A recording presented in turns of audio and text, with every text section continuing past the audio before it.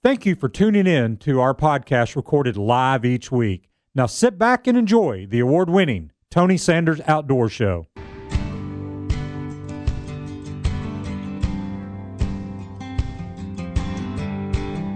Tighten your life vest, strap into your tree stand, and get ready for the award-winning Tony Sanders Outdoors, your source for outdoor information, education, and entertainment.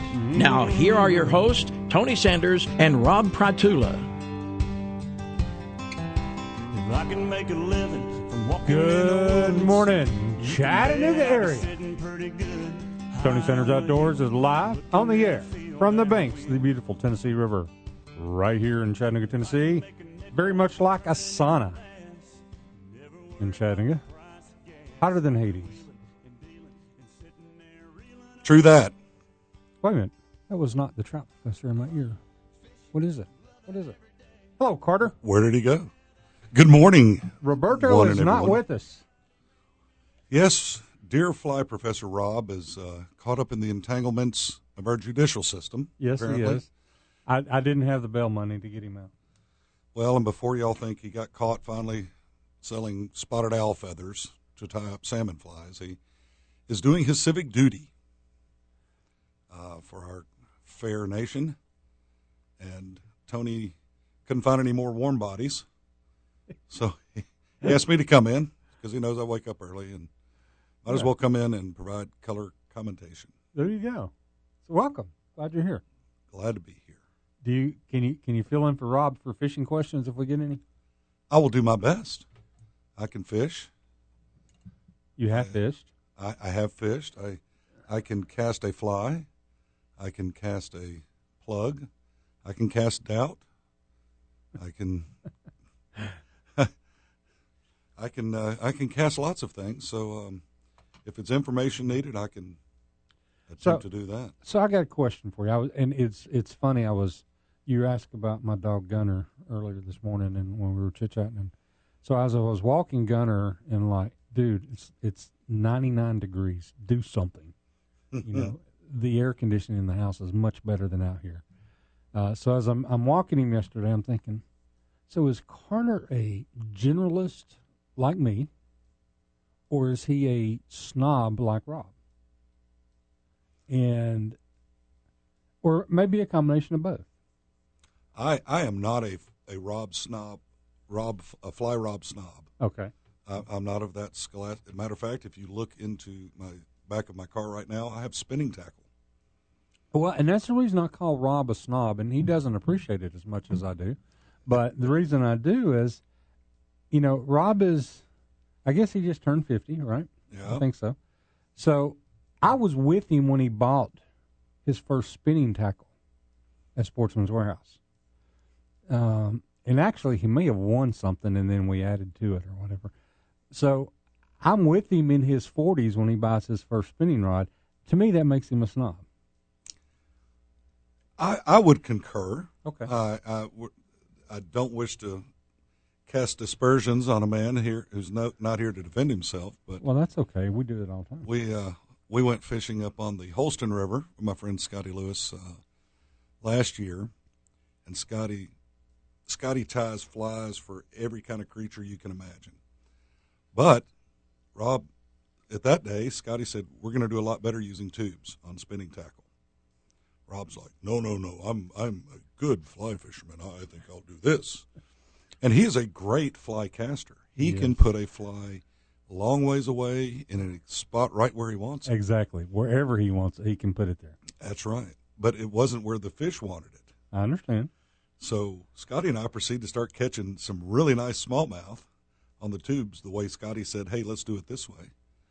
And Rob catches a dink that was about maybe half again larger than the popping bug that he was using for a fly.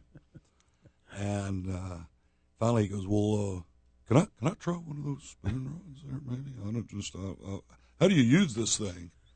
Now, and to his credit, he did not flip the reel up on top and attempt to cast it that way.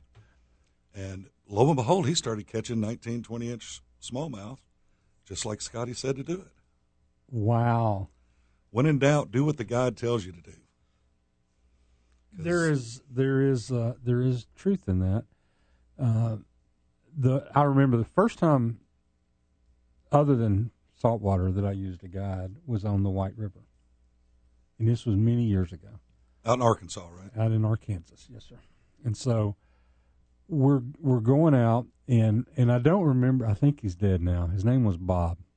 We called him Corncob Bob because he smoked a corncob pipe, and he was not.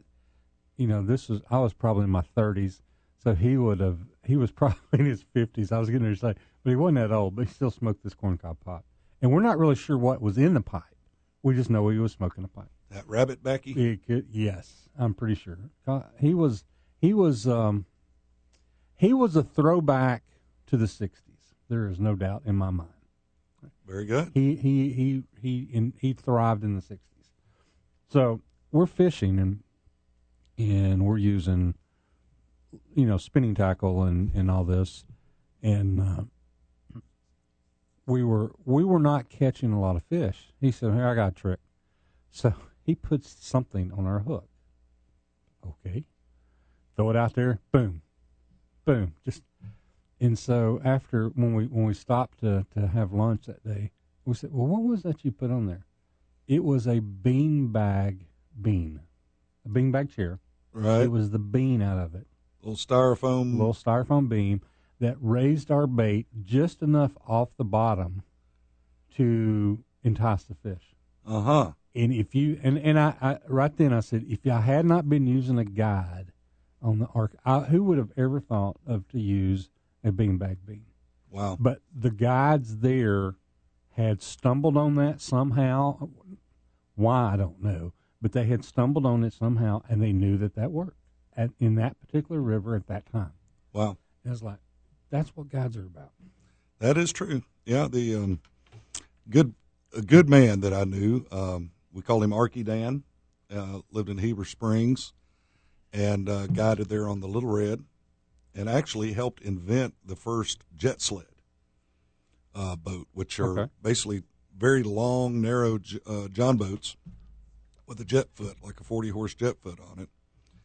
And he said, we're going to fish with sow bugs on the Little Red. And it was a double, like a sow bug and a little tiny shrimp-looking fly that he gave us, and we tied it on.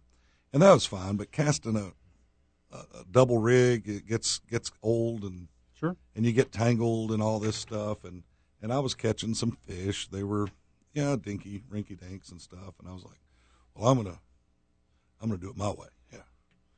And so I put a brown woolly booger on there, which is my go-to favorite fly to, if I'm not getting anything, let's try that.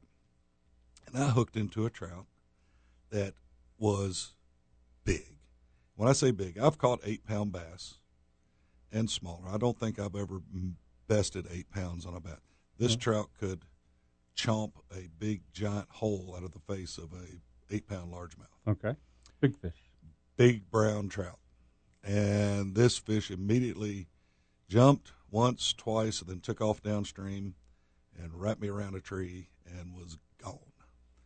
And I'm standing there, of course, with a dangling leader and nothing on it. And it was fun, but then I asked Arky Dan, well, man, I want to do that. He goes, you're going to get that every time, buddy. He goes, if you like retying and doing all that, sure, you can target that. He goes, but the only way to catch those is when the water's up and you're in a boat and you're drifting, and you can maneuver that fish around the obstacles. He goes, like this, you ain't going to do it. So guides know what they're doing for a reason. They do. Lots of them, many of them. And Rob likes to say it's guide, not God. True that. I have been with another guide in Florida who was, shall we say, drunk as a monkey riding a bicycle. Okay. Absolutely, his deckhand looked like he had literally just picked him up from jail. He may have. And I took my family and we went out on the ocean and looking for this great big game fishing trip. It was absolutely ridiculous. We spent all the time riding around. The guy didn't know how to use his electronics, didn't know how to do anything. It was horrible. It was $600 that, I wish I'd just gone down the road and handed out to.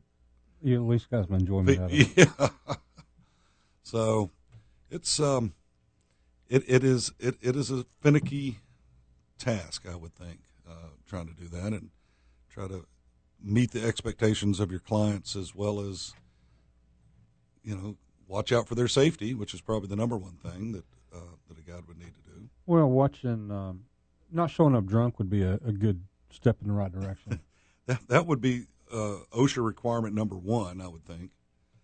Well, I don't know if you cracked me up calling it the Book of Face, but you're probably one of these guys that really uses it a lot, not just someone who's an amateur at it like you often protest. But I posted the other day that Towfield down in Louisiana, the guy that I fished with in there, who died about a month ago now. He was known for taking people out on planes. They would fly out to the Berry Islands in Louisiana, and fish, and he died in August, and they crashed, and but he was just recommended by the Coast Guard for some kind of posthumous award for, and it didn't surprise me, but he had actually, when he died, he had saved his clients. Wow. Before he died, or he died in the process of saving his clients. So the Coast Guard actually made the recommendation for his award, and it's an award. It's a very high civilian award, but he had done, and it was funny because, again, you get to know people when you're in their camp and whatever, and it didn't surprise me. And when he died, I was conversing with some friends of mine down in New Orleans, and I made the comment to them. I said, it wouldn't surprise me if he lost his life saving theirs, right, which is what a guide should do. Yeah. I mean, it's a big responsibility, and I've talked to Richard Sims quite often, and one of the things that really a burr under his saddle, so to speak, is to be a captain like he is, like a Coast Guard approved, going through all the courses and stuff. There's a lot of training that goes involved. Mm-hmm. It's not just I go down there, pay a few $100 and get the captain's license. You got all kinds of medical training, CPR. You got all that stuff that they got to know, and that's one of the things that he says is distinguished as a real guide versus someone that's just taking you out fishing. Sure, is the training and the commitment to professionalism and things like that. Well, and it takes a tremendous amount of work. It's not just, hey, show up and we'll go fishing. I mean, the amount of preparation that they have to do, scouting, but just the mechanical preparation on keeping their boats up to date and ensuring that all their equipment's safe. And sure. And like in any profession, there's good ones, there's bad ones, and Richard Sims, speaking of professional Facebookers, he seems to know his stuff, at least for the photographs that he puts on the Book of Face and all the giant catfish that they procure from our local waterways. And he's pretty darn good at it. I have to give him credit. Yeah, he's one of the good ones. I'd love to hear more details about his hunting trip to Argentina. You know what? I got you covered, man. Really? He is going to be in here next week talking about the Argentina trip. Well, that sounds exciting. I would love to hear it, except I'm going to be deer hunting down in South Georgia. But, the Book of Face, we'll have it out there in foreverness. And, excellent. And you can always catch Tony Sanders Outdoors podcast. So I could sit in a deer stand with it being 97 degrees with my earbuds on iHeartRadio and listen. You can actually listen to it live that way. Wouldn't that be cool? It's possible. Yes, swatting or mosquitoes. Or using the talk radio app, all that stuff. Technology is tremendous. If you are more interested in hunting or sleeping at that point and then hunting, you can do that, and just know that we got you covered. It'll be on Facebook, and it'll also be on podcast. Once again, technology saves the day. Awesomeness. All right, we're going to go pay our first bills of the morning. Tony Sanders Outdoors. We'll be right back. Begging, she's been wanting to go. I said you gotta get up early, and honey, you ain't gonna like it, 'cause you can't pee and you gotta be. Since Tony Sanders Outdoors came on the air, Sportsman's Warehouse has been one of our premier sponsors, as they were the first and longest-lasting large retailer in our area. They are your one-stop source for hunting and fishing equipment, firearms and supplies, camping, boating, outdoor clothing, and so much more. There are two differences about Sportsman's Warehouse: their people and their support of the conservation efforts that matter to you. No other retailer in our area supports locally like Sportsman's Warehouse. The great indoors for those who love the great outdoors. Highway 153 and Lee Highway. Are you a member of the National Rifle Association? If not, why? No other organization in this country fights for your rights like the NRA.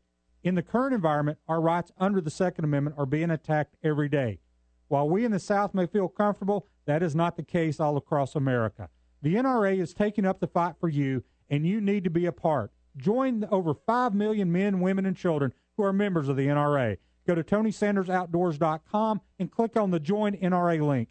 Don't wait too late. If you're looking to target your product or service to the outdoor community, Tony Sanders Outdoors can help. Nearly one-third of the radios are tuned to Tony Sanders Outdoors on Saturday mornings from 5 to 7 a.m. Whether it's a recorded commercial, live reads, remote broadcast, or product endorsements, Tony and Rob can help.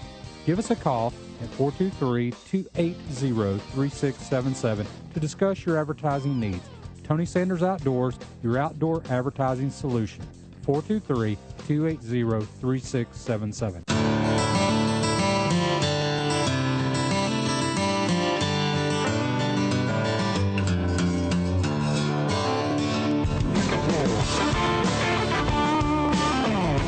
Welcome back. Tony Sanders Outdoors. Hanging with you and the Beaverman this morning. So how'd you get the name Beaverman? I like it better than your other one, but that's just me. The pansy man. That's the way it started. Dear Wally, many years ago. Okay. Put out the feelers over there. He goes, man, my yard looks like crap. I need some help. And so I called him, said, hey, I'll come out, and so there was an instant bond. I wouldn't call it love at first sight necessarily, but Wally and I seemed to be of kindred spirits. Okay. And then I met his mom, Nancy, lovely lady, and probably one of the coolest people I ever met, for many reasons. But one, she could outfish about anybody. Okay. She loved to fish and loved to catch fish, and she didn't mess around goofing off. But so I was working in Wally's yard, and I called in with my typical smart aleck comments on the radio, and Wally said, well, you're nothing but a pansy man. And so it kind of stuck from there at that point. And then when we lost Wally, it didn't seem as funny as it previously had. Sure. And you can't pick your own nickname, but El Jefe has at the time I was calling in, and I was trapping a lot of beavers down in Alabama for this farmer that we used to hunt down and on their property, and he offered to call me the Beaverman. Gotcha. In lieu of Pansy Man. So that has kind of stuck, and it is simply because I would wrest the beavers from their natural habitat and skin them out and use it for. I've got a bunch of beaver pelts in my freezer. If anybody wants some, let me know. No charge. Did he ever get one for tying flies? I gave him some patches. Yeah, I gave him some chunks for tying his flies. Okay. And I don't recall seeing any flies made from that back in my fly box, but thanks for reminding me. Trying to help him out. That's right. So one of the things I want to talk about, if you don't mind, is food plots this time of year. Yeah. Now, my yard crunches when I walk in it right now. That would probably be from a lack of rain. Yes, and lack of watering, because I'm not going to water. True. I understand that, and it's being in the landscape and irrigation business, it many times is difficult to make stuff happen if you don't have adequate water, and we have not had any. And no pun towards the city of Chattanooga right now. No, I wasn't going to do that, and it's not the city's fault. No. Because that part of our infrastructure is owned and operated by a private company. However, accidents occur, and we shan't go there. Now, did they buy because I was downtown yesterday. Somebody said, "How long are you working?" And I said, "Until I can't safely get to a bathroom somewhere." There you go. I knew that we didn't have running water in our building, so, right? So I was able to work part of the day down there. And then I went home, but yeah, it was, and I didn't think about it, but the bigger concern was for the safety of our employees was more in case of a fire. Sure, fire suppression would be the big thing. And I didn't even think about that aspect of it. I thought that I couldn't go down here and go to the bathroom if you wanted to, or couldn't get some ice for your drink or whatever. Right. Yeah, no, there were bigger issues at play. Yeah, and I think a lot of those big industrial air conditioning units use water to keep the coils cool. Absolutely, they're chillers. And therefore it would be... Well, I found out something new also about 10:35 in the morning. Our servers overheat if they're not chilled properly. Uh-oh. Uh-huh. And that now a server, you're not talking about someone that brings you I'm your food or my your cappuccino in the morning. No. Your iced tea. And I'm talking about the computer server. Ah, right. They are, if you've ever been into a computer room, there's about 60 degrees in there. There's a reason for that. Uh-huh. And so about 10:30 in the morning, servers started shutting down and overheating. Uh-oh. So they were shutting them down. But you can't put water on them to cool them down. No. They used to actually be water cooled. Really? And there are still some that are. And ours might be. I don't know. But they started shutting servers down because of heating issues. Sure. So the people that had chosen not to come to the office and were working from home suddenly couldn't work from home. Couldn't work from home. So, yeah, like Kevin said yesterday, it was a snow day when it's 103 degrees. Yes. Oh. So, yeah, I'm just curious if any callers out there have any other great Friday the 13th full moon stories to add that's to going to be it. hard to top that one. It really is when you think about it. Sure enough. And I was talking to my wife last night. I'm like, think about how many millions of dollars were lost yesterday. Oh, yeah, just shut down. And the question is, who's responsible? Is anybody responsible? Is anybody on the hook for that lost revenue? All the restaurants in downtown were shut down. Hotels are having troubles. In theory, companies, Blue Cross was having trouble. Unum was having trouble. Their employees were, Blue Cross brought in porta toilets, I believe. Yeah. So, I mean, it was It's a big deal. And let's hope that everything is back in order and I don't have a clue. The money that is allegedly to be spent on the infrastructure and repair and replacement of said utilities will go smoothly henceforth. You are implying a hint of sarcasm in your voice. I hesitate to go there because I pointing fingers and laying blame, as my mother has taught me, is just doesn't get you farther down the road. Okay. But anyway, if I were asked, I do have a pointed and opinionated idea of why these things might happen. Even though I'm a capitalist, and I know that corporations need to show a profit, that many times that profit is highly inflated if certain necessary expenditures are just overlooked. Gotcha. So that said, let's talk food plots, because that's something that's near and dear to my heart. And well, I'm going to let you tease it because we've got a minute before break, and then we'll get into that. Okay, that sounds like a good idea. And we should probably wait until my sponsor, John Beatty, is awake so we can hear him talking. He can hear us talking about feed plots. What time does John wake up, or should we call him now and see? I don't know. Should we? Might as well. If we're up, everyone should be up. Yeah, I think I'll text him in the break and see if there we go. Let's see if he's awake. I would appreciate some technical information from him, as I know a lot, but I don't know everything, and he is the technical guru for anything you might need in the way of seed, fertilizer, and of course, not just on the commercial grade. If you need mulch or soil mix, you can ride up there with your pickup truck, and they can set you up, and they're just nice people, good folks to work with, and they created a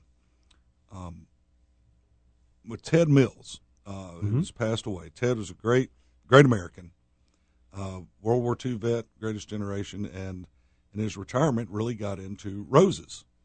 And he went to John's dad, and they developed a very specific rose. Mills Magic, isn't it? That's it. And it has sold all over the country, probably all over the world. It is all over the world, yeah. And Ted was a great guy. And he would just tell you everything you wanted to know, and then a whole lot more that you weren't really ready for about his roses and anything else, as long as he held you captive. So that's I have some interesting memories of great conversations with Ted. I just texted John, and this is probably the one day he's not driving to swim. That's the open river swim. Yeah, it's bacteria-infused water. Yeah, probably is not that great. Plastic and bacteria-infused. Nice. All right, we'll be right back, and we'll be getting into feed plots or the struggles feed plots are probably having right now. That's right. We'll be right back.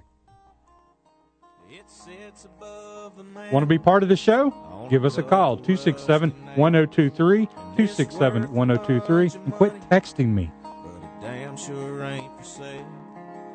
The good Lord only knows all the stories it could tell. Granddaddy's gone.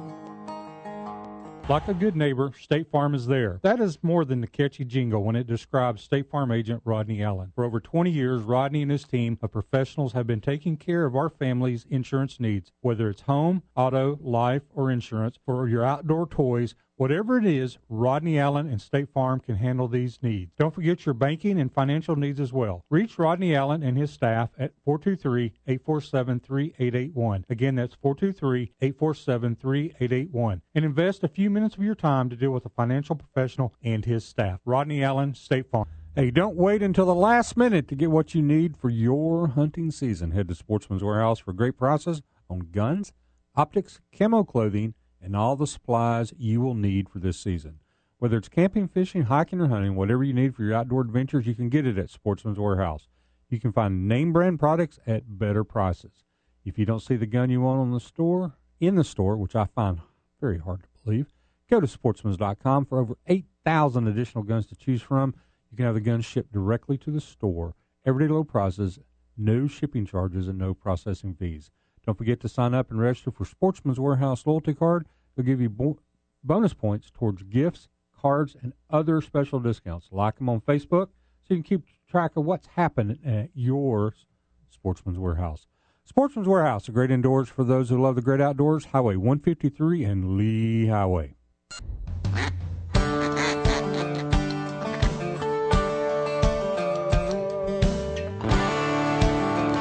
Welcome back. Tony Sanders Outdoors, hanging with you this Saturday morning. Kicked Rob out, or actually the legal system. Rob is on a highly deserved vacation. That's what it is. Going to the phones, put out the bat signal, and look who calls me, John Beatty. How you doing, John? Hey, Tony. Hey, Carter. How you guys doing? Good morning, sir. So good. I thought you were going to say Rob was on some double secret mission that you couldn't reveal without taking us all out. Well, he is, and there is a little bit of hyperbole in the things that come out on the airways here, so we'll just leave it at that. Yeah, you caught me at a good time. I was actually getting ready to dive into a concrete pond. Oh, so you're not going to the river? No, not today. My trusty pilot is going out of town, and so with her out of town, I decided to stick to waters I'm more familiar with. I understand. Probably not a bad idea. Yeah. So Carter brought up the food plots, and I thought, what better person to get on here with us but John? Well, I don't know about that. Carter does more. You and Carter do more of the food plots. So I will try to pass on a little bit of knowledge.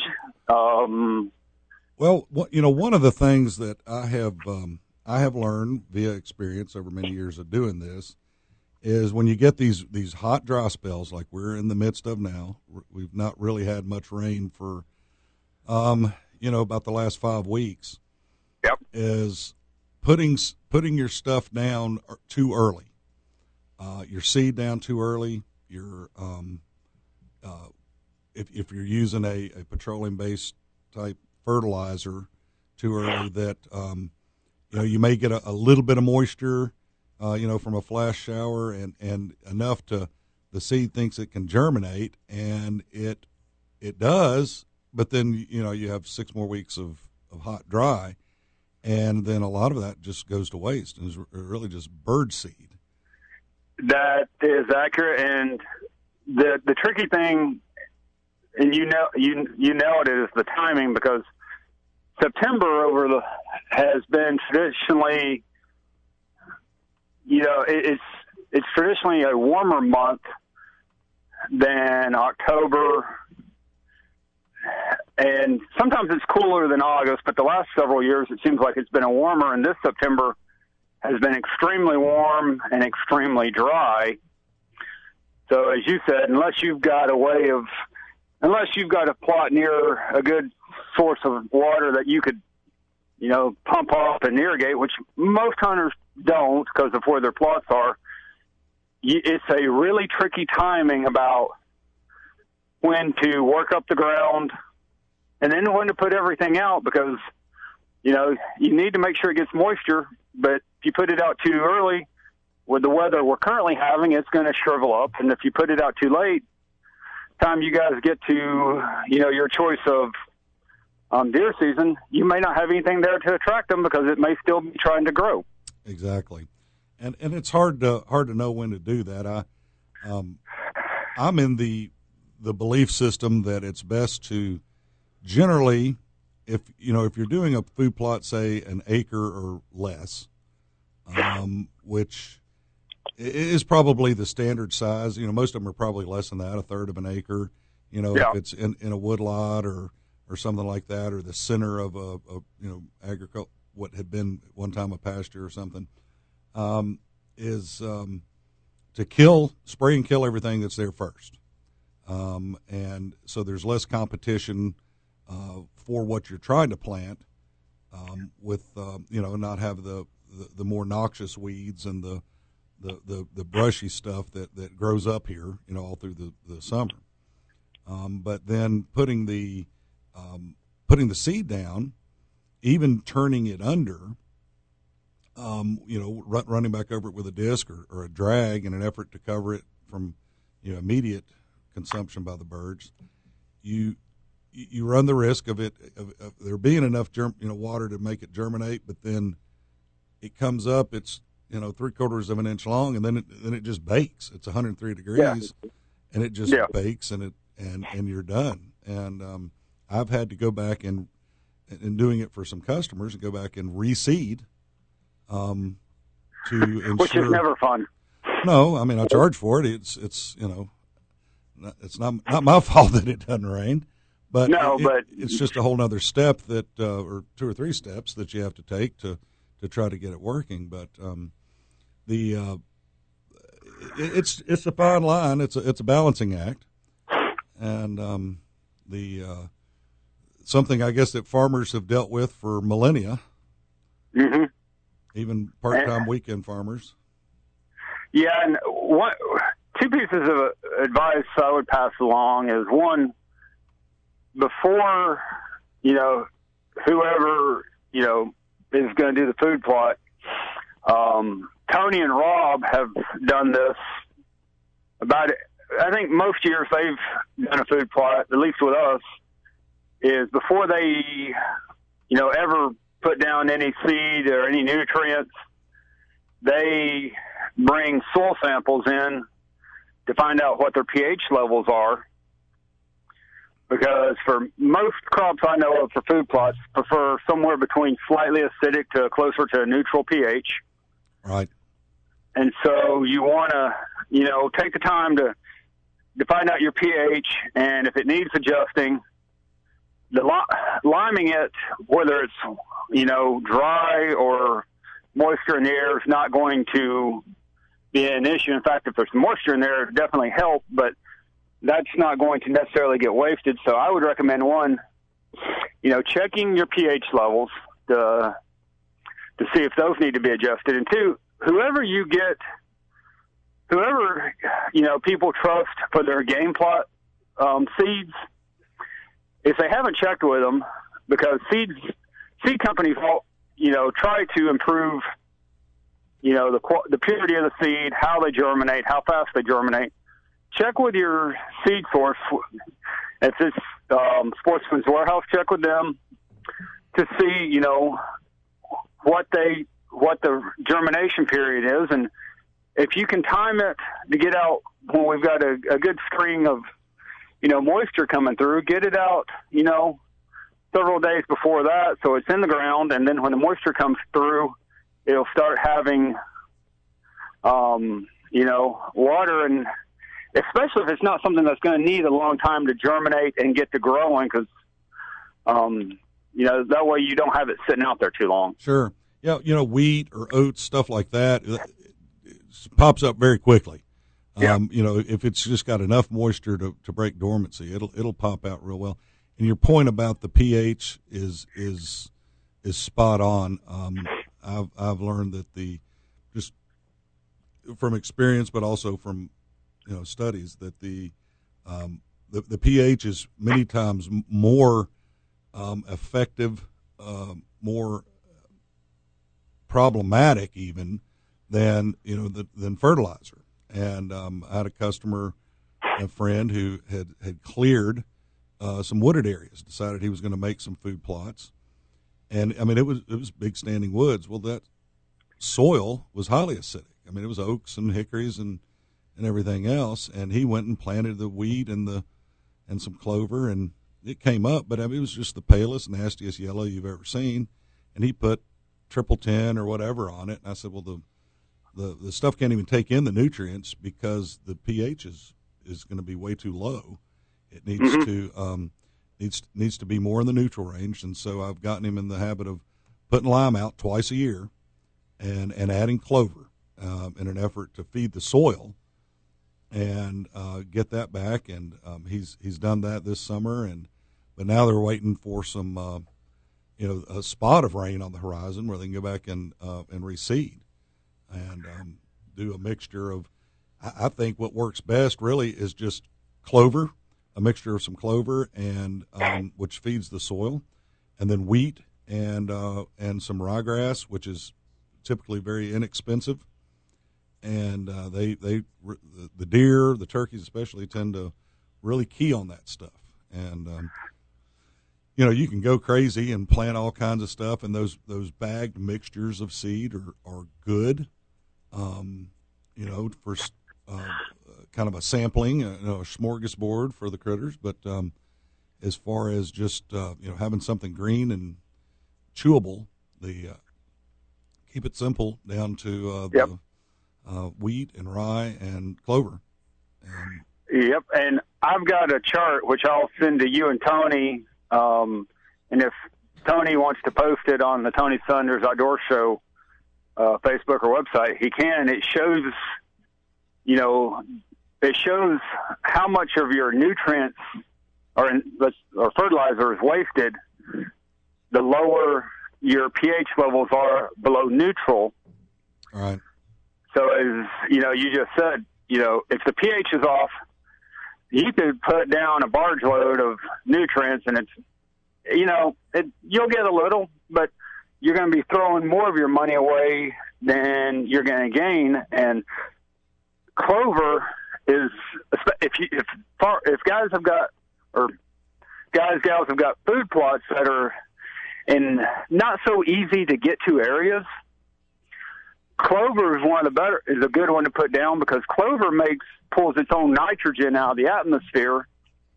So, and nitrogen is what's needed for the growth.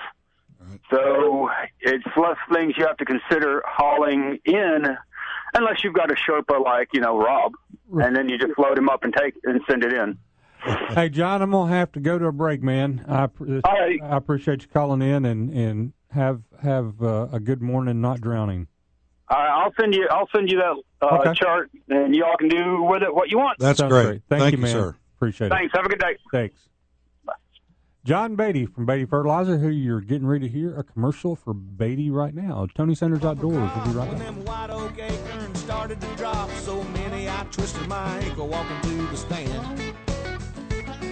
Beatty's Fertilizer in Cleveland, Tennessee are the only ones you need to call for your commercial lawn care supplies. They are experts in fertilizer, lawn chemicals, mulch, stone, and all your commercial lawn care needs. They have the expertise to recommend formulated special blends for your lawn care company. Your customers will be happy with the great results, and so will you. Beatty's has years of local knowledge and know what will work in this area. Go with the pros at Beatty Fertilizer, 472-5491, 472-5491, and check them out at Beatty'sFertilizer.com. Sportsman's Warehouse has always supported the Chattanooga community and all the local conservation groups, wild game dinners, youth events, and much, much more. Please go and see them today at the corner of 153 and Lee Highway, because whatever you need, whether it's camping, fishing, hiking, or hunting, whatever you need for your outdoor adventures, you can get it at Sportsman's Warehouse. Sportsman's Warehouse, the great indoors for those who love the great outdoors. Check them out at sportsmans.com. Sportsman's Warehouse, located at the corner of 153 and Lee Highway.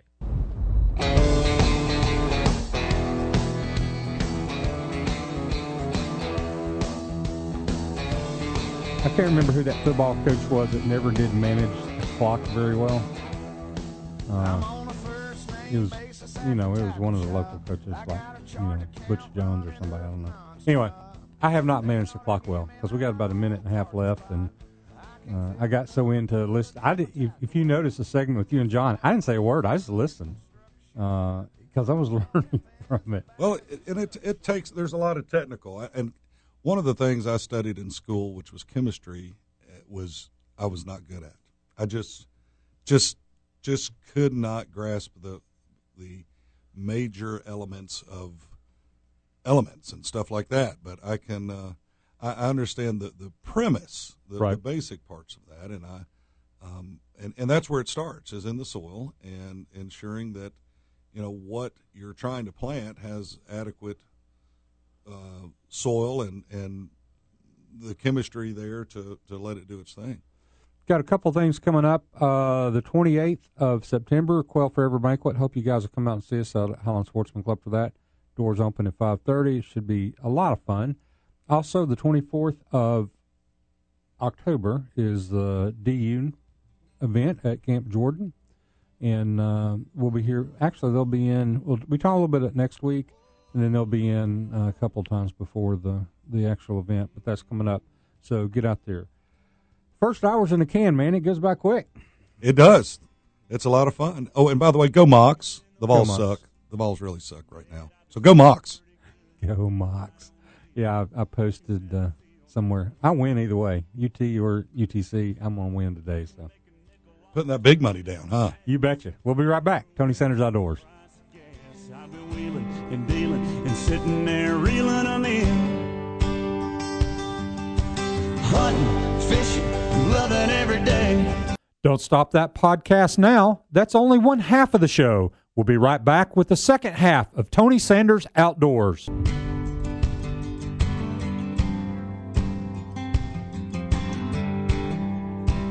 Tighten your life vests, strap into your tree stand, and get ready for the award-winning Tony Sanders Outdoors, your source for outdoor information, education, and entertainment. Now, here are your hosts, Tony Sanders and Rob Pratula. If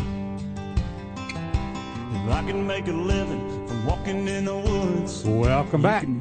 Tony Sanders Outdoors. Hanging with you this Saturday morning. Absent the trout professor, But an able-bodied fill-in. Thank you very much. Elvis. Uh-huh. How you doing? So your wife is listening? Really? Apparently so. So I guess we're going to have to clean it up and be very polite this morning. Good morning. Hi, honey. For years, I had a black Suburban, Tony Sanders Outdoors, emblazoned on the side of it, reflective silver. People would ask my wife where I was on the radio. I don't know. I'm like, it's in the driveway. It's been in the driveway for 7 years. Oh, yeah. Right on. No, I don't know that she's ever. The only time I think she's ever heard the show was when maybe one of the kids was on the show, which has only been like once or twice. All right.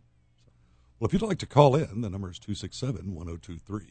That number again, 267-1023. You're pretty regular on radio here. I listen often when possible during the week, and I'm on a lot. I just prefer that format to same old songs, and of course, like you're talking about, I just saw Luke Bryan's name, your intro right thing.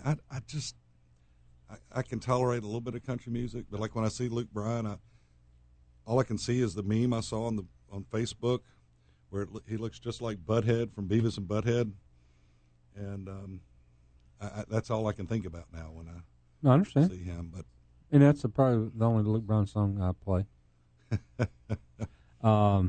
Actually, JD, you need to work in some Eddie Money today, just in tribute to when I was growing up. Eddie Money. Yeah. I do have a quick story that I can make PG-13. Okay, it's better be. Had a guy, a friend I used to have, that had gone out to California to seek his fortune and fame, and was working for a pool company, answering the telephone. And somebody called up and said, "Hey, man, I need my pool cleaned today. I'm having a big party tonight." And he's like, "Well, sir, we can put you on the list, and I can have a technician out to your house next Tuesday." "You don't understand. This is Eddie blanking Money, and I need my pool cleaned right now." I could see him saying that. And my friend said, "Well, I'm John blanking whatever, and you'll have to call somebody else, buddy." That's too funny. I can see that. He went quick. He just announced it last week that he had it. Yeah. I tell you what. That's the way. That's the way. I mean, if I get the big C, I want to go. Right like that. Yeah, I don't want to. Well, I tell you what. It's you can't pick and choose. You cannot. How it is. I would say that's maybe the lesser of the evils compared to like Alzheimer's. I mean, you've had your mom suffer. My grandmother suffered for years. Yeah. And that's a horrible thing to see. And somebody asked. My dad went quick, rushed him to the hospital, and he didn't make the night. Yeah. My mom went through with Alzheimer's and dementia and Parkinson's and all the stuff that comes along with that. And so I just looked at somebody and said, they both sucked. Yeah. They do. The problem is the biggest problem was Alzheimer's and stuff is they die twice. You lose them, and then they die. And that was the hard part. Sure. And it is. And this is an awful morbid subject. It's life to delve into while we're on the cusp of hunting season. Yeah, it actually is bow season today in Georgia. I find it. They always open up a couple of weeks before us. Yep. And do they go? They usually go after us too, right? Georgia has typically stopped on the 1st of January. That was the last day of hunting season, although they have extended that now with the gun season. And then I think there are some counties that are allowed bow-only hunts on into January. One of the things that we keep getting asked by hunters is they get real frustrated that the muzzleloader season is between bow and gun. They won't. There's 2 or 3 schools. One school is to shoot whatever, it doesn't matter, just shoot. whether you want to gun, bow, who cares? The whole season. Then there's a group that wants muzzleloader, who are in the prime rut, typically here in Tennessee. They want that moved to the end so they can open that up to gun hunters, the rut. So, muzzleloader is, I got muzzleloaders that are just as accurate as my guns. I was fixing to say. So, I like muzzleloader season. The biggest deer I've ever killed, the 10-pointer, was in muzzleloader season. I like it because if I see a deer, I can shoot it. Whether it's a doe or a buck, doesn't matter. It's a great time to fill a freezer. Sure. And typically it is less brutal weather. I mean, it's early in November. It's typically cool enough that it's pleasant. You're not typical. I've had opening days of gun season where hunting up near Crossville where it was so cold. I mean, it was 14 degrees. Yep. And it's brutal. And I mean, that's part of it, but I'm a big fan of muzzleloading, and a good friend of mine, Scott, and I have been putting in for years now. I think we're up to 11 years. We've been putting in to get bull elk tags out in Utah in an area that my uncle, a retired game warden, had suggested we put in for a real trophy elk. And ain't anywhere close to getting drawn, I don't think. I mean, from what we've kind of garnered is it's going to take us 18 points or better. So I went to Colorado this summer, and my uncle introduced me to a gentleman local guy, older guy, somebody my uncle's known for 40 years, who does guide service and guides, and he has leases in areas there in Colorado, western Colorado, and he said, first off, he goes, if you're looking for a trophy wall hanger world class buck, he goes, we ain't got them probably. He goes, there may be one here or there. He goes, but we got a lot of animals, and they're typically well fed, and we've got property available high in elevation, lower in elevation, and y'all come on. So we're looking to maybe expand upon that next year and do a trip. When you mentioned the long range shooting capacity up there at the Dead Zero shooting, I've got a 7 mag, and I need to zero it at something beyond 100 yards. Oh, absolutely.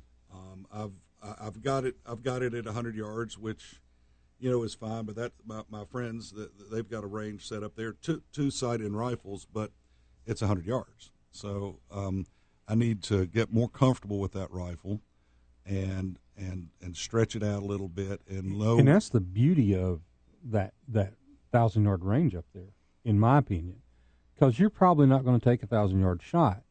But the one thing I like is before they'll let you shoot the 1,000 yards, you've got to be able to comfortably hit the 600. 600 is not an uncommon shot. Really? So, people asked when I went out there the last time, what did you get set up for? I set up for a 500-yard shot. Really? Yeah. Wow.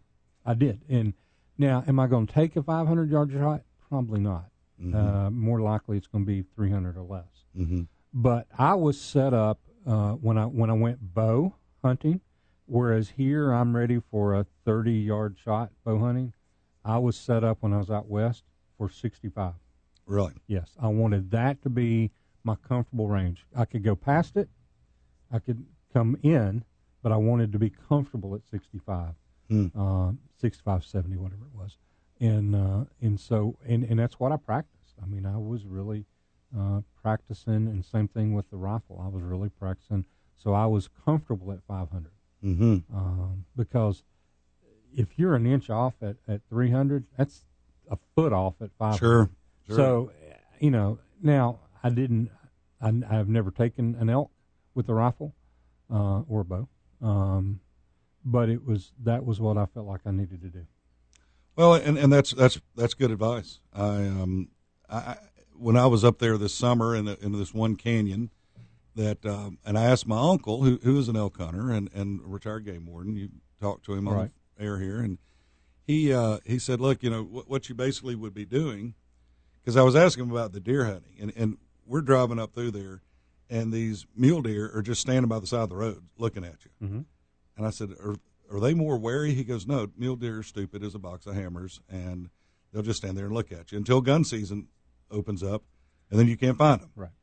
But he said that, imagine you're going to park here, you're going to walk up the road, then you're going to walk up that mountain over there, and you're going to set up, and you're going to glass back over here to this mountain, which is probably over 1,000 yards. I mean, from the peak to peak, it's probably a mile, which is, 1,500 yards. Yeah. And, you're going to be sitting up looking for them, and, then attempt to, narrow that gap by maneuvering or getting in a spot where, you might be able to ambush them. And I'm going, so you don't just sit in a tree and wait for them to walk by and shoot them in the neck at 30 yards? He goes, no, ain't like that. So, anyway, I'm going to need to go up there and stretch a barrel and see what I can do comfortably with this 7 mag. Well, my next adventure is I want to go antelope hunting. Ooh, speed goats. And so I've got the gun. Got to get I bought a Quigley Ford scope that I've got to get put on that.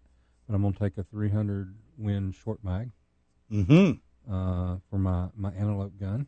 Mm-hmm. But I want to kind of same thing about Dead Zero. I want to be very comfortable at shooting that at a 600 yards. Wow. Yeah. Now, would I take a shot at 1,000 yards? I don't know. That's an ethical kill. I'd have to look at the ballistics of a short. Yeah, that'd be. That's tough. a long one, but that would be kind of cool. Yeah.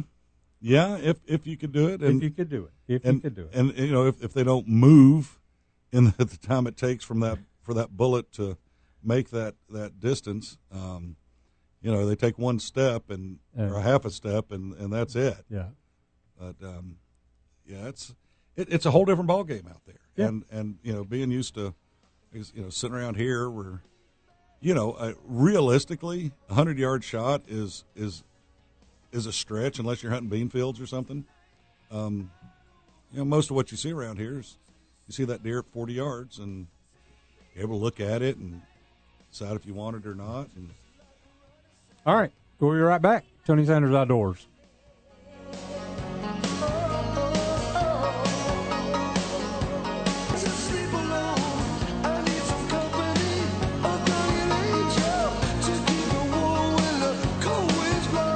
Beatty's Fertilizer in Cleveland, Tennessee are the only ones you need to call for your commercial lawn care supplies. They are experts in fertilizer, lawn chemicals, mulch, stone, and all your commercial lawn care needs. They have the expertise to recommend formulated special blends for your lawn care company. Your customers will be happy with the great results, and so will you. Beatty's have years of local knowledge and know what will work in this area. Go with the pros at Beatty Fertilizer, 472-5491, 472-5491, and check them out at Beatty'sFertilizer.com. Hey, you just heard Carter and I talking about going up to Dead Zero and shooting 1,000-yard range. That's not many places in this area you can do that. Not many places in the United States you can go shoot 1,000 yards, but you can at Dead Zero Shooting Park. It's right up the road, just about 30 minutes north of Chattanooga. You can get up there easily. Just take 111, go to the top of the mountain, wait till the county changes on flat top up there, and you're there. It's that easy.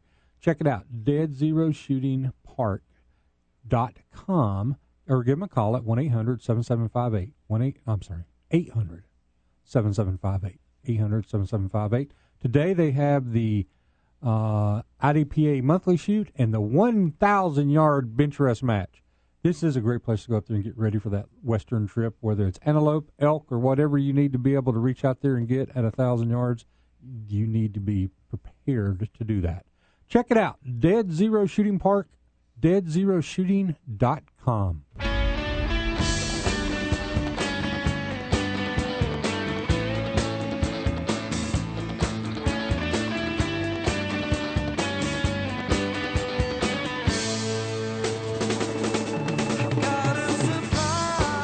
Welcome back. Tony Sanders Outdoors. Coming straight to the phones for James. Hey, James, how you doing, man? I'm doing well. This is Tony. This is Tony. Hey, Yep. Tony. This is James Askins. Hey, James. I just have a question first, if you don't mind. All right. I have an opportunity to go duck hunting. I've hunted all my life, but I've never duck hunted. Okay. Do I need a special stamp other than the migratory bird? Yes. You need a federal duck stamp. Okay. You go to the I post can office. do that online, I'm sure, You through the app. can do it online, and they'll mail it to you, or you can go to the post office, actually, and buy it, which is what I normally do. Okay. I didn't know you could do Not that every through the post office branch will have one, but the one downtown in the Federal Building does. The one in Birchwood does. Really? Yep. And the one on Lookout Mountain usually does. Although check it, because one year I went in to buy one, and they sold me last year's stamp. That's funny. But know that when you get it, to be legal, you have to affix it to your license and sign your name across it to ensure that. So it's not something I could do through the app. Well, no, you can buy it online, and they will actually mail you the stamp. But it is a physical stick-on stamp that goes on your license. And all right. Yeah, it's a neat history about that you can look up and study. I mean, there's a competition every year for the artwork that goes into what is used on the stamp, and it's I've a seen neat, that. very very neat kind of historical element, and that money is well utilized by the U.S. Fish and Wildlife Department. We hope. Yes. Well, thank you for that info. I'm a member of Quail Forever. Looking forward to the banquet. And awesome. Dead Zero. I'm excited I'll be able to get to that in the next couple of weeks. Good deal, James. Thank you so much, man. And one thing to remember about duck hunting, yes, is don't stick your big pie face up in the air when someone says duck. That means keep your face down. Don't sit there and look around like where's it at? Gotcha. Thank you guys Enjoy. very much. Have a good rest of your day. Thanks, James. You enjoy duck hunting, right? I do enjoy duck hunting quite a bit. I like the fact that you can be with some other people. There's a little bit of some camaraderie involved there, and of course having a good bird dog, a good retriever. And I've hunted with some people that have some of the very best.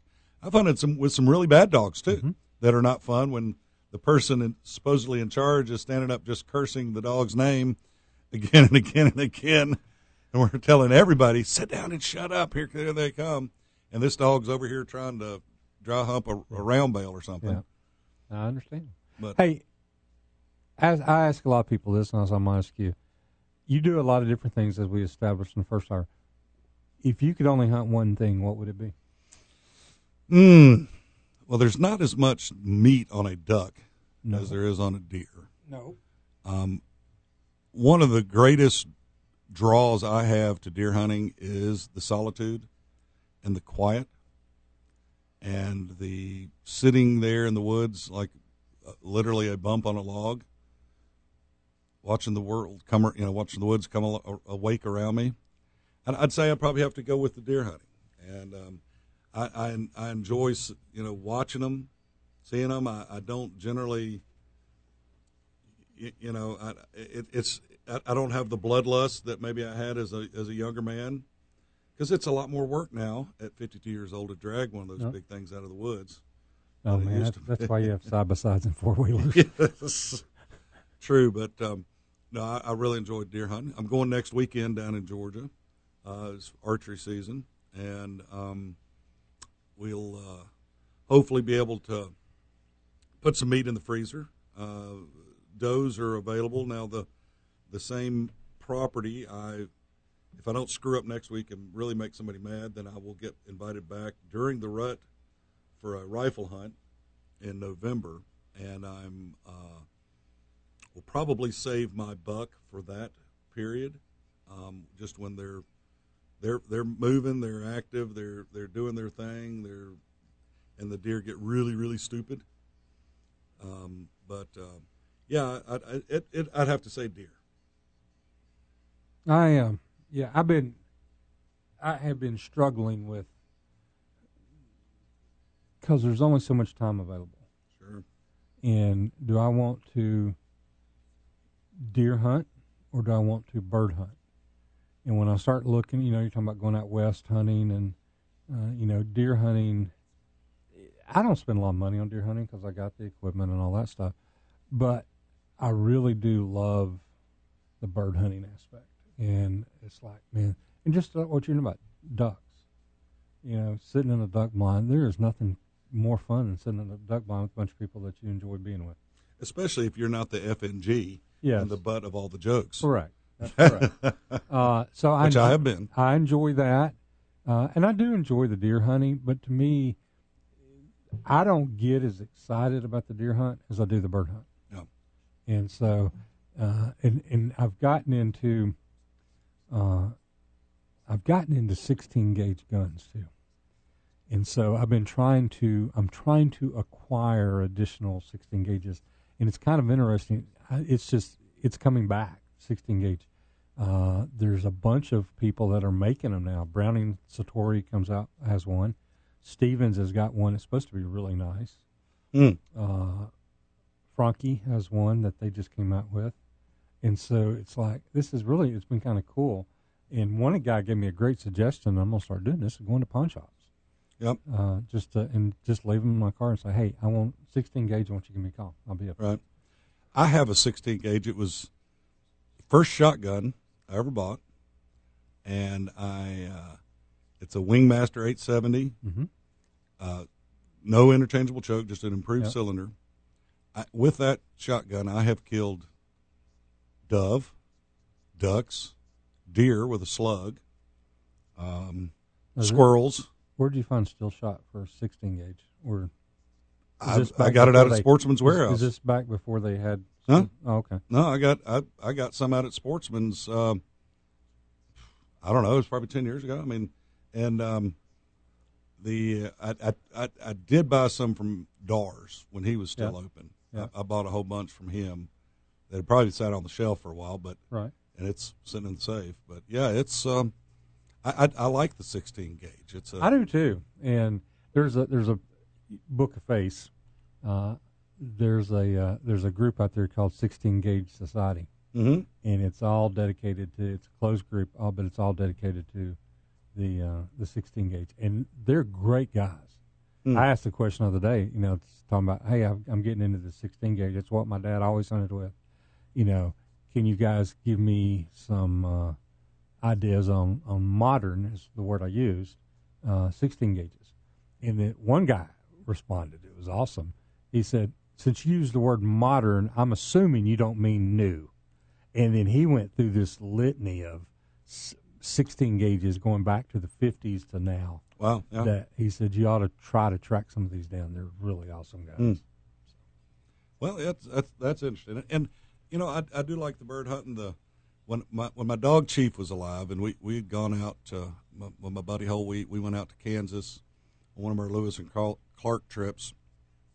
Decided to get a guide to go pheasant hunting, and poor old Chief, he didn't care for that too much. One, it was about 75 degrees in December, and we had to walk and walk and walk, and by the time we flushed some pheasants and we shot them. It was a kind of a put and take type of place.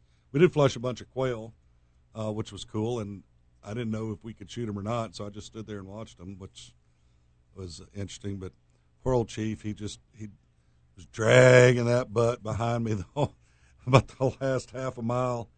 And he's like, man, why don't we just sit here and wait for the ducks to come to us? This walking around looking for them is a bunch of junk. That's too funny. He wasn't much of a upland hunter. I understand. All right. We're going to go take a break. Man. It's flying by. It is. Hey, some of y'all call in. I've told all my dadgum buddies out there, call in the number 423-322-16. Oh, wait. That's my number. No. 423-322-16. 267-1023. Carter Parham, the landscaping and lawn guy. That's Tony right. Sanders And if Outdoors. your irrigation system's not working today, it's not my fault. We'll be right back.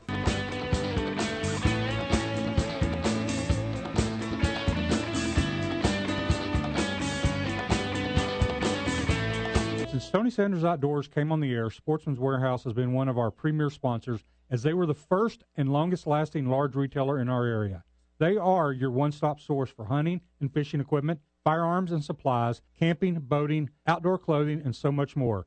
There are two differences about Sportsman's Warehouse: their people and their support of the conservation efforts that matter to you. No other retailer in our area supports locally like Sportsman's Warehouse. The great indoors for those who love the great outdoors. Highway 153 and Lee Highway. Are you a member of the National Rifle Association? If not, why? No other organization in this country fights for your rights like the NRA. In the current environment, our rights under the Second Amendment are being attacked every day. While we in the South may feel comfortable, that is not the case all across America. The NRA is taking up the fight for you, and you need to be a part. Join the over 5 million men, women, and children who are members of the NRA. Go to TonySandersOutdoors.com and click on the Join NRA link. Don't wait too late.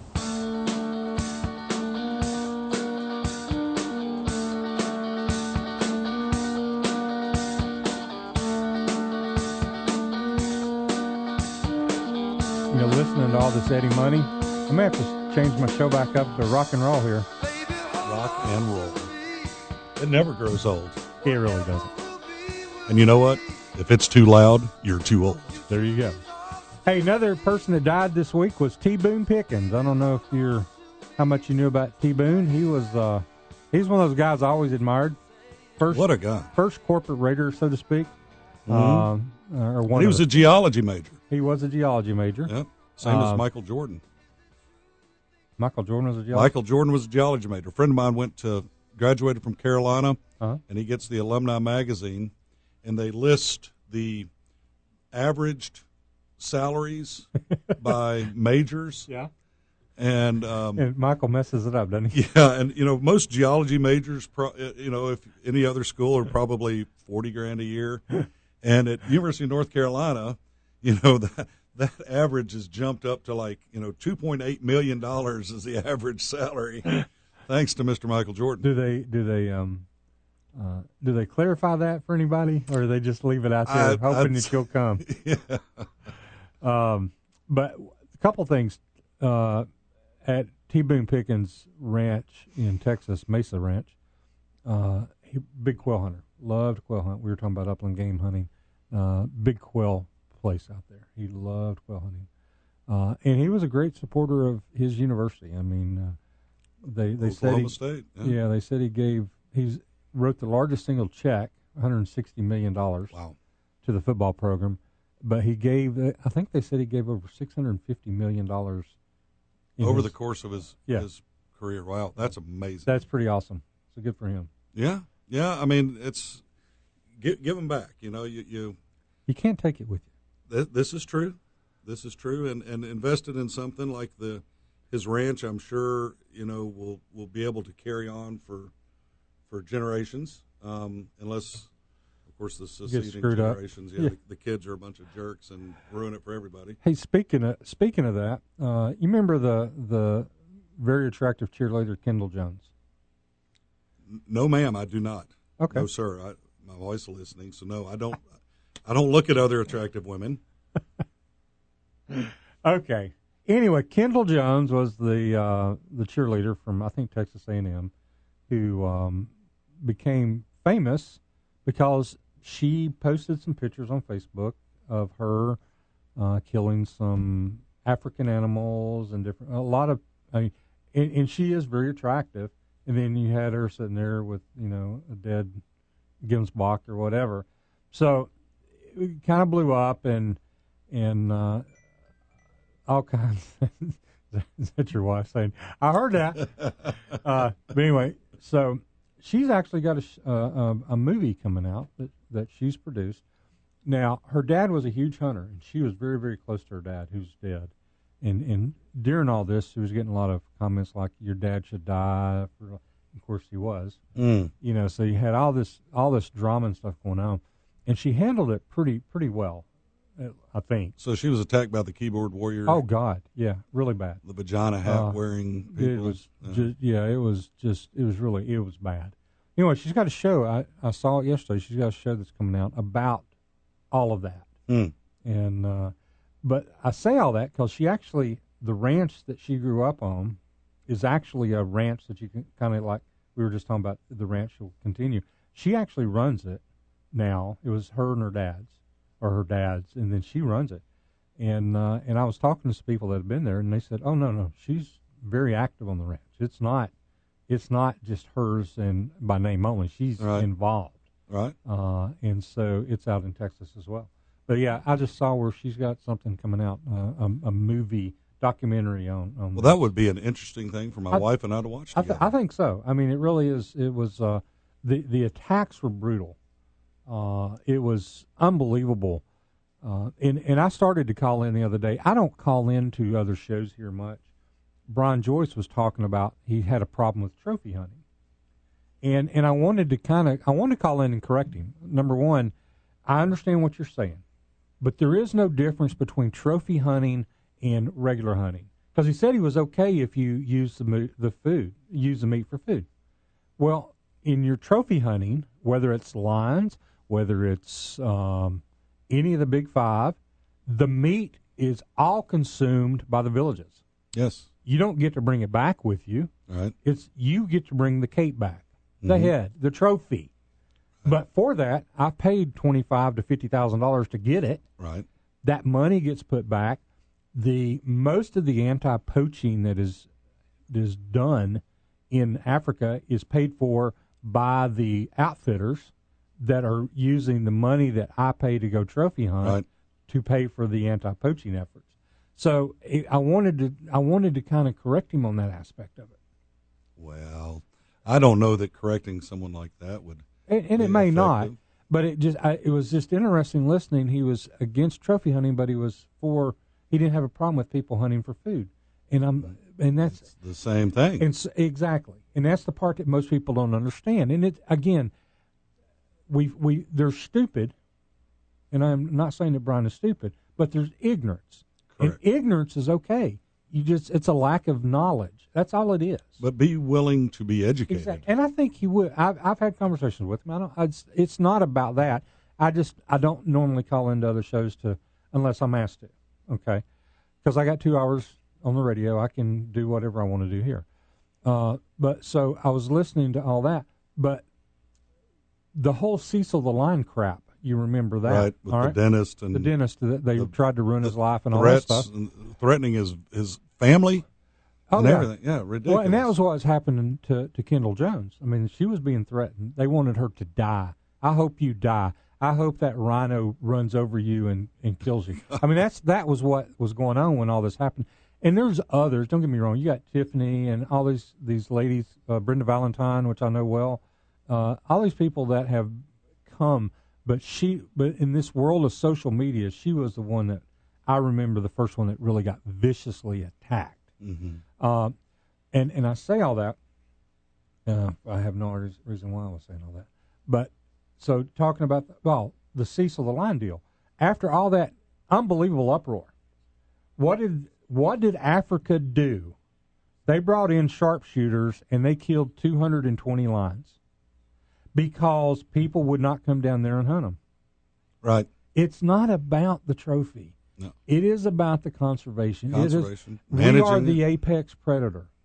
And sometimes because what these people here that don't get it, don't understand, is the people in Africa, their living is raising cows and what food and whatever they raise, and these lions are killing them.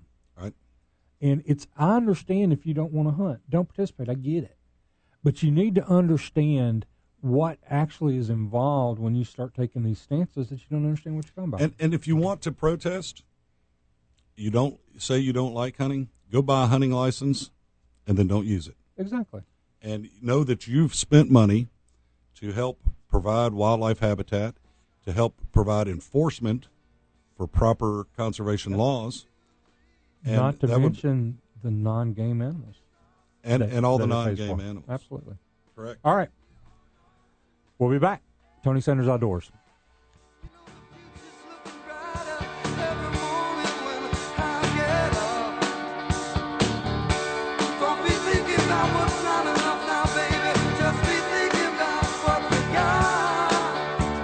Sportsman's Warehouse has always supported the Chattanooga community and all the local conservation groups, wild game dinners, youth events, and much, much more. Please go and see them today at the corner of 153 and Lee Highway, because whatever you need, whether it's camping, fishing, hiking, or hunting, whatever you need for your outdoor adventures, you can get it at Sportsman's Warehouse. Sportsman's Warehouse, the great indoors for those who love the great outdoors. Check them out at sportsmans.com.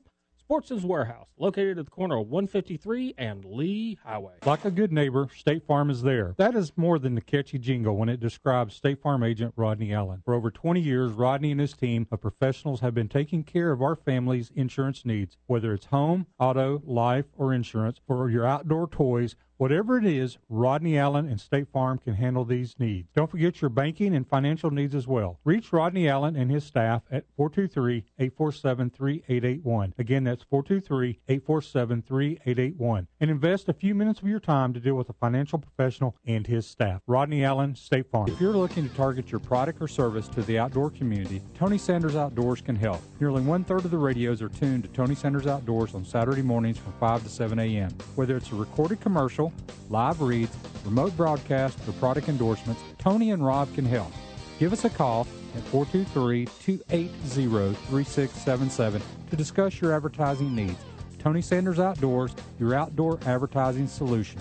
423-280-3677. Beatty's Fertilizer in Cleveland, Tennessee are the only ones you need to call for your commercial lawn care supplies. They are experts in fertilizer, lawn chemicals, mulch, stone, and all your commercial lawn care needs. They have the expertise to recommend formulated special blends for your lawn care company. Your customers will be happy with the great results, and so will you.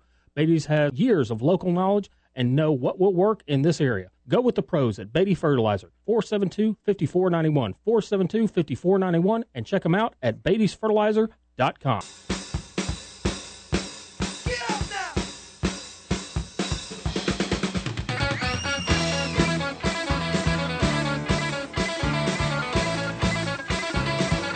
Welcome back. Tony Sanders Outdoors, wrapping it up this Saturday morning. Well, this time has just flown by. Carter, thanks for coming in, man. This has been fun. I've enjoyed it. I want to give a big shout out to my good buddy Don down in Statesboro, Georgia, listening via the magic of the interwebs. Is he the one that's going to let you hunt next week? No, different guy. Okay. But Don is a chef extraordinaire and has made the he owns a seafood